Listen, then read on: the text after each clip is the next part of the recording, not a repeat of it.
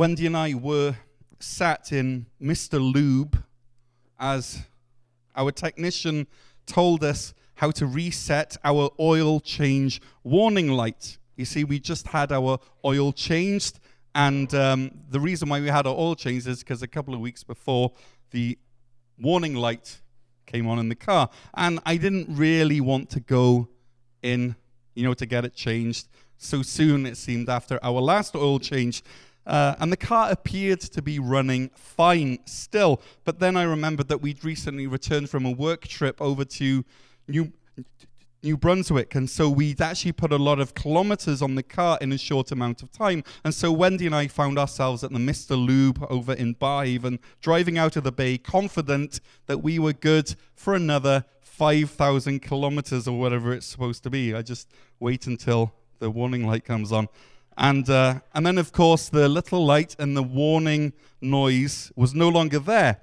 And as human beings created in the image of God, sometimes we need an oil change ourselves. We need to clean out the old stuff, and we need to get the new stuff into us. We need to have a bit of an overhaul from time to time. And so, at this moment in time, with 2018 ending and with 2019 starting, it's that moment, of course, where we reflect and when we look ahead. And for some of you, this next year is going to be the first year of the rest of your life.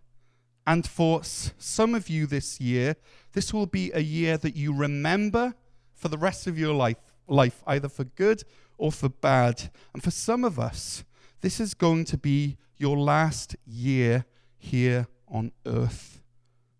You won't make it to December the 30th, 2019. And so I think that this is a great time for us to invite Jesus to look under the hood of our lives and to see what he says. On Christmas Eve, we took a brief look at how Jesus came into Jerusalem riding on the back of a donkey as the Messiah. And I said that as we cry to God for help, which is the word Hosanna, he brings us happiness. He makes us people who are blessed. He brings deep joy into our lives that circumstances or situations or stuff is not able to shake, because this happiness, this joy is grounded in his character and in his promises, and it's not grounded in what happens to be going on in our lives at the moment. And so after Jesus gets off the donkey, he goes on a little bit of a walkabout, as Mark 11 verse 11 tells us. It says that he went into the temple courts for a bit of a look-see. And in Mark 11:11, we read that it says that he looked around at everything. But then he glanced at his smart sundial on his wrist, realized the time, and decided to call it a day.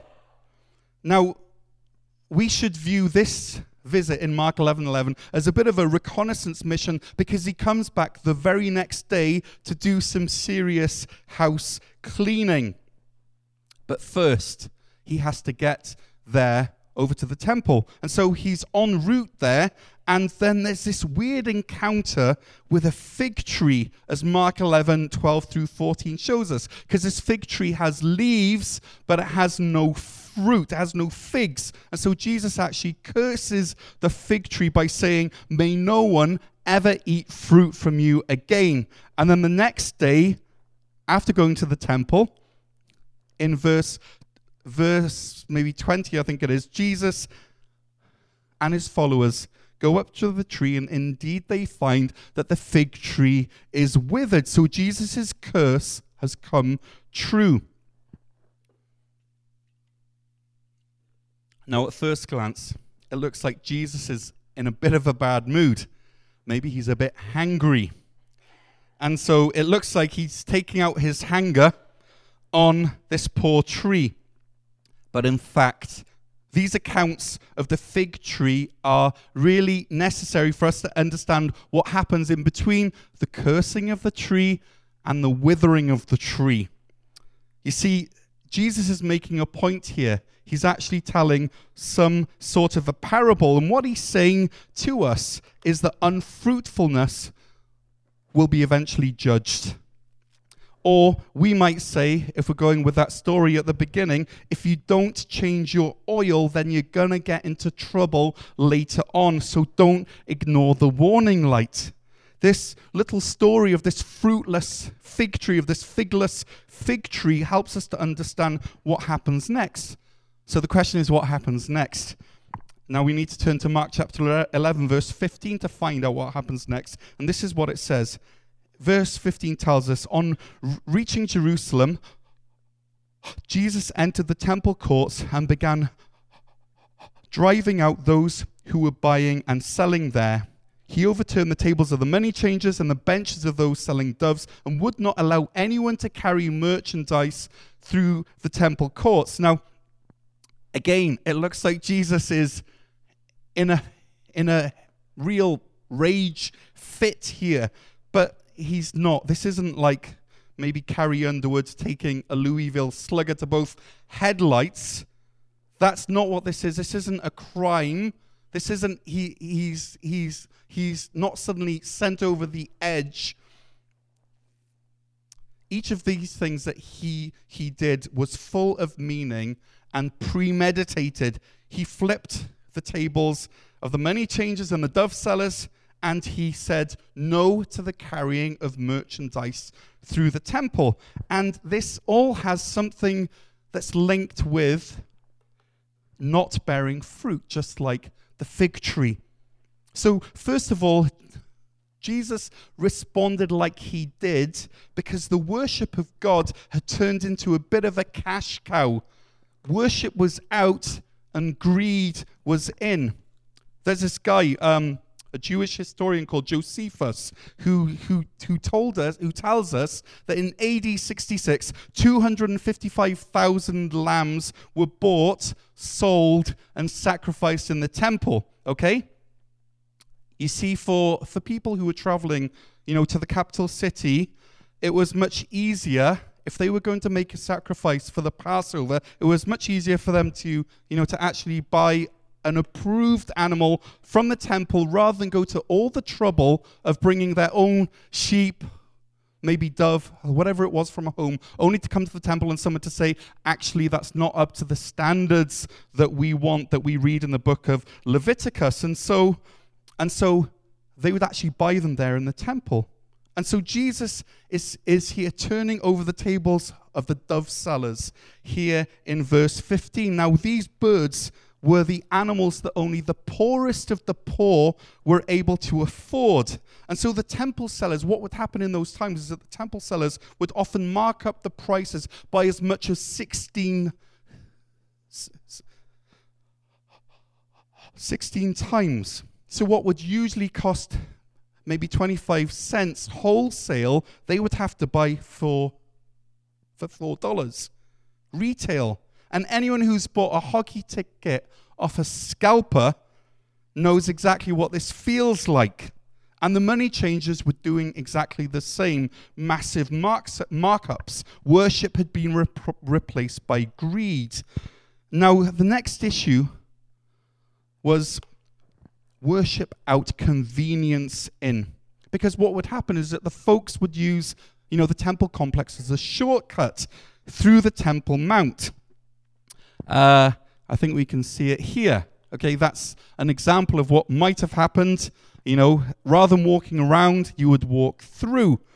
And this holy place of worship had been turned into a chance to make quick money at the expense of others, or to take a convenient shortcut. Worship was the last thing on folks' minds. And so Jesus is there in the temple. He flings over tables because he's horrified at the lack of fruit of their empty worship. They are a figless fig tree. And as he's wreaking havoc, if he walked in here and started flinging over pews and things, that would be considered wreaking havoc. And as he's wreaking havoc, it says in verse 17, as he taught them. He hasn't said a word as far as I know. He's just doing a lot of stuff. But it says, as he taught them. And what this shows us is that Jesus is not flying off the handle. He's actually teaching them. He wants them to be absolutely transformed. And this is what he teaches them. He says, "Is it not written, my house will be called a house of prayer for all nations, but you have made it into a den of robbers." And this was the clincher for Jesus. All of the shopping and the haggling and the money changing and the extortion, all this was taking place in the court of the Gentiles, which was the only place that the non-Jews could come and worship God in the temple complex. This was the only place that was set aside for the whole world to come and worship God. And this place had been stolen from them. They had been robbed. Now, we know that it is God's plan to give everyone in the world access to him. And we read this right back in the book of Isaiah chapter 56, where Jesus quotes from when he's saying this. Because what it says in Isaiah 56 is this. It says, "Foreigners who bind themselves to the Lord and minister to him, these I will bring to my holy mountain and give them joy in my house of prayer." 56 verse 7. "Their burnt offerings, the burnt offerings of the foreigners, will be accepted on my altar, for my house will be called a house of prayer for all nations." So Jesus is referencing this. This was God's plan for the nations to worship him. But then Jesus also quotes the book of Jeremiah chapter 7 verse 11, where he says this, "Has this house which bears my name become a den of robbers to you?" He asks that question, and then he goes on to say 5 words, "But I have been watching." So the question is, what's a den of robbers? Well, it's nothing more and nothing less than a safe house for people who are criminals. So what would happen is after doing the crime, the robbers or the criminals would return back to their den of robbers.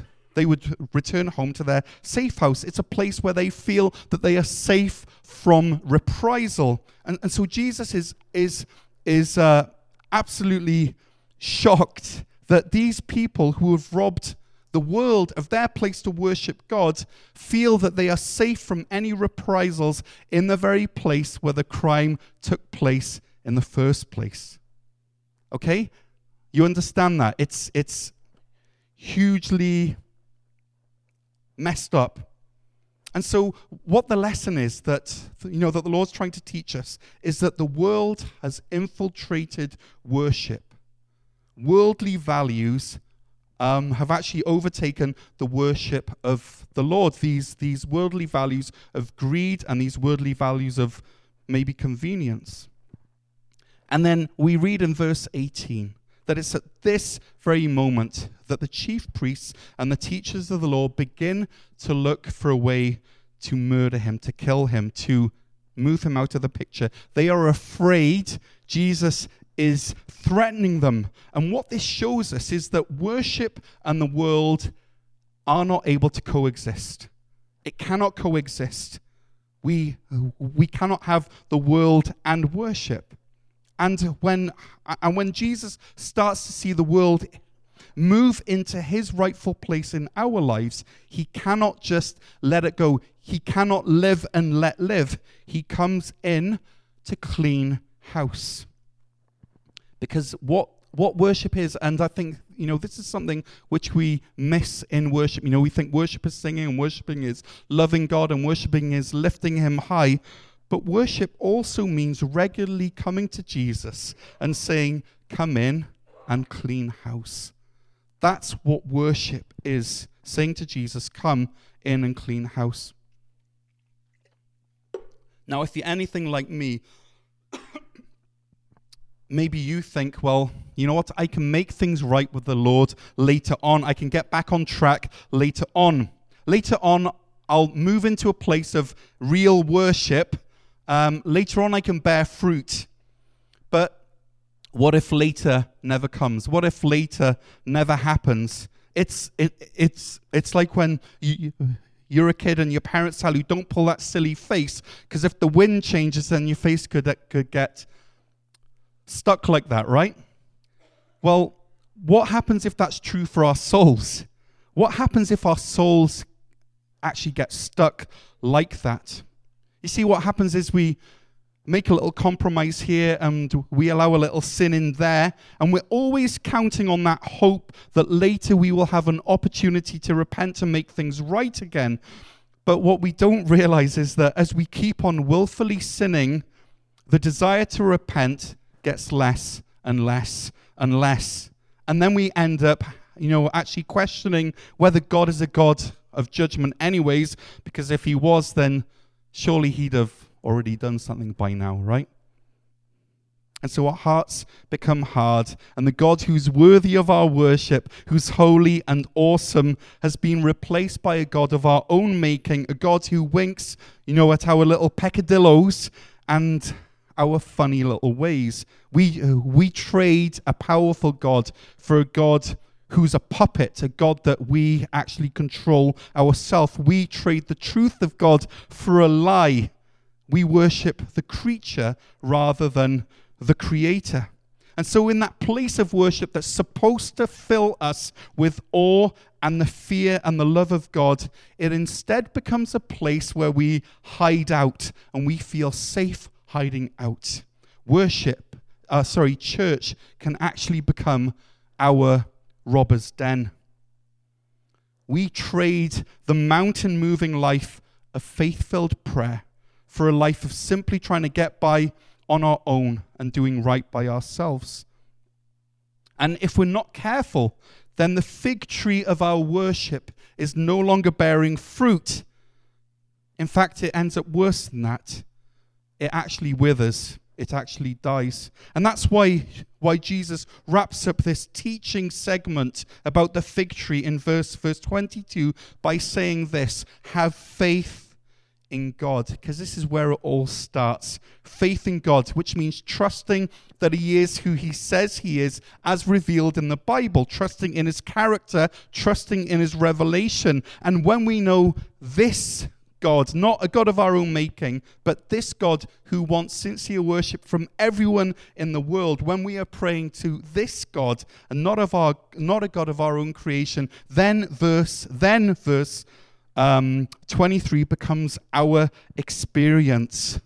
Truly, I tell you, if anyone says to this mountain, go throw yourself into the sea, and does not doubt in their heart, but believes that what they say will happen, it will be done for them.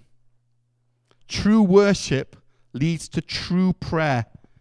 He then says this: therefore I tell you that whatever you ask for in prayer, understanding that we are praying to the right God, the true God, that our hearts are right. Therefore I tell you that whatever you ask for in prayer, you believe that you have received it and it will be yours. And when you stand praying, if you hold anything against anyone, forgive them, so that your Father in heaven may forgive your sins. With God out of the picture, the temple merchants were doing whatever they wanted. They were saying to themselves, you know what, do anything to look after yourself, make a quick buck, and it will be yours. But what Jesus says is, whatever you ask for in prayer, believe that you have received it, and it will be yours. It's a very different way of thinking. It's a very different worldview.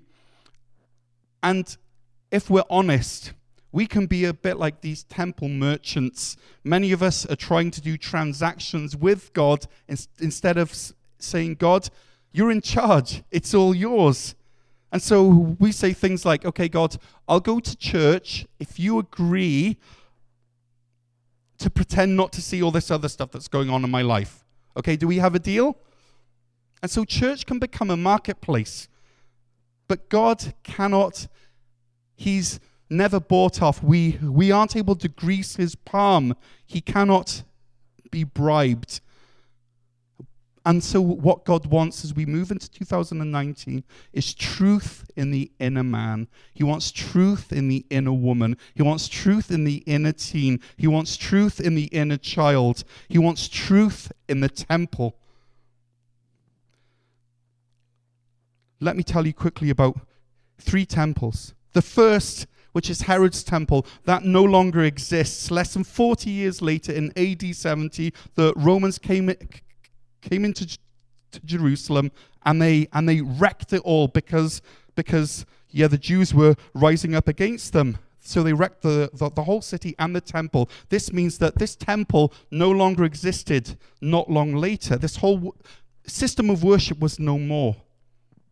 And then in John's account of the cleansing of the temple, in John chapter 2, verse 19, Jesus says this: if you destroy the temple, I will raise it again in 3 days. And what we see here is that Jesus is not talking about the mortar and the bricks. He's actually talking about himself as the temple. He's the meeting place now of God and man. Jesus is the place where worship is possible for the nations. He's the house of prayer. Jesus Christ is our means of meeting with Father God. But there's one more temple which is talked about in Scripture. It's not the physical temple. It's not Jesus Christ. It's us. Listen to 1 Corinthians 6, verse 19. It says, which says, do you not know that your bodies are temples of the Holy Spirit who is in you, whom you have received from God? You are not your own. These bricks and mortar of your heart, this temple of your heart is under new management if you are in Christ. And what we're reading there is absolutely amazing. It says that God lives inside us. He has moved in. And in fact, we aren't able to wrap our minds around it, but still we have to try to understand what that means. Because what this means is that the God who met people in the physical temple and who met us through the person of Jesus Christ now meets us right here in our hearts, in our minds, right here. God's presence, if you're in Christ, God's presence is closer than your heartbeat. It's closer than the whoosh of blood through your veins. Because his Holy Spirit, who inhabits the lives of those redeemed by Christ, is the very presence of God in our lives. The presence of God is in us. We are the temple of God. And then Paul later, speaking to the church, says this: don't you know that yourselves are God's temple and that God's Spirit dwells in your midst? And then again in 2 Corinthians 6:16, Paul says this: for we are the temple of the living God. As God has said, I will live with them and walk among them, and I will be their God, and they will be my people. It says that he will walk among us. He lives in us. I will live with them and walk among them. And so we have to let Jesus in. We have to give him the run of the place. We need to give him a pass and the freedom to come into our lives and to do an honest assessment of our lives, like he did in Mark 11, verse 11. And as we look ahead into this new year, we have to say, just like the psalmist did, oh God, would you investigate my life? I let you in. Would you find out everything about me? Would you cross-examine me? Would you test me? Would you get a clear picture of what I'm about? See for yourself whether I've done anything wrong. All of that is check, look, see, examine. Then would you guide me on the road to eternal life? But we want him to lead us without us ever letting him in to actually have a look at what's going on inside. And so it's so necessary that we invite him in to flip over the tables that have to be flipped over, and to upset things in this temple that have to be upset. Because worship means coming to Jesus regularly, not just once a year, but regularly, and saying, come in and clean house. So 2018 is ending. 2019 is right around the corner. And so for some of us, this will be the first year of the rest of our lives. For some of us, this will be a year that we will remember forever, whether for good or for bad. And for some of us, this will be our last year on earth. We won't make it to December the 30th, 2019. And that's why we have to invite Jesus in to scour the corners of our lives. We need to ask ourselves things like this. What things have you introduced into your life, into his holy temple, that is stopping true worship from taking place? In what ways are you treating God's temple as some sort of a convenience, as something that is to be used for your pleasures and your purposes rather than the glorious purposes of God? How are you taking shortcuts in the temple of God? And lastly, how are you using his holy temple, your life, as leverage against others? In what way are you bringing other people into bondage and slavery, or taking advantage of others through God's holy temple, your body? Because the extent to which we are doing any of these things is the extent to which God is not being worshipped in us and through us. And this is the extent to which we need to invite Jesus in to come and do some house cleaning. And the good news is that he's ready. He's already rolled up his sleeves. He already has, the cleaning stuff and the broom. He's excited and he's ready. We don't have to do it ourselves. You see, what happens with me is I look at the mess and I get really overwhelmed by it all because it's so huge, it's so messy, but you don't have to worry because that's his job. This is what he does. He comes in and cleans. We just have to let him and he will do it. And so as the worship team comes up, I want to say this to you, is that Jesus is ready to give you an oil change. You just have to ask him to. He's ready to clean house. He loves doing this. And he cleans house with grace. And he cleans house with mercy. He doesn't lose it, but he does upset what needs upsetting. We just have to ask him, because worship means regularly coming to Jesus and saying, "Come in and clean house."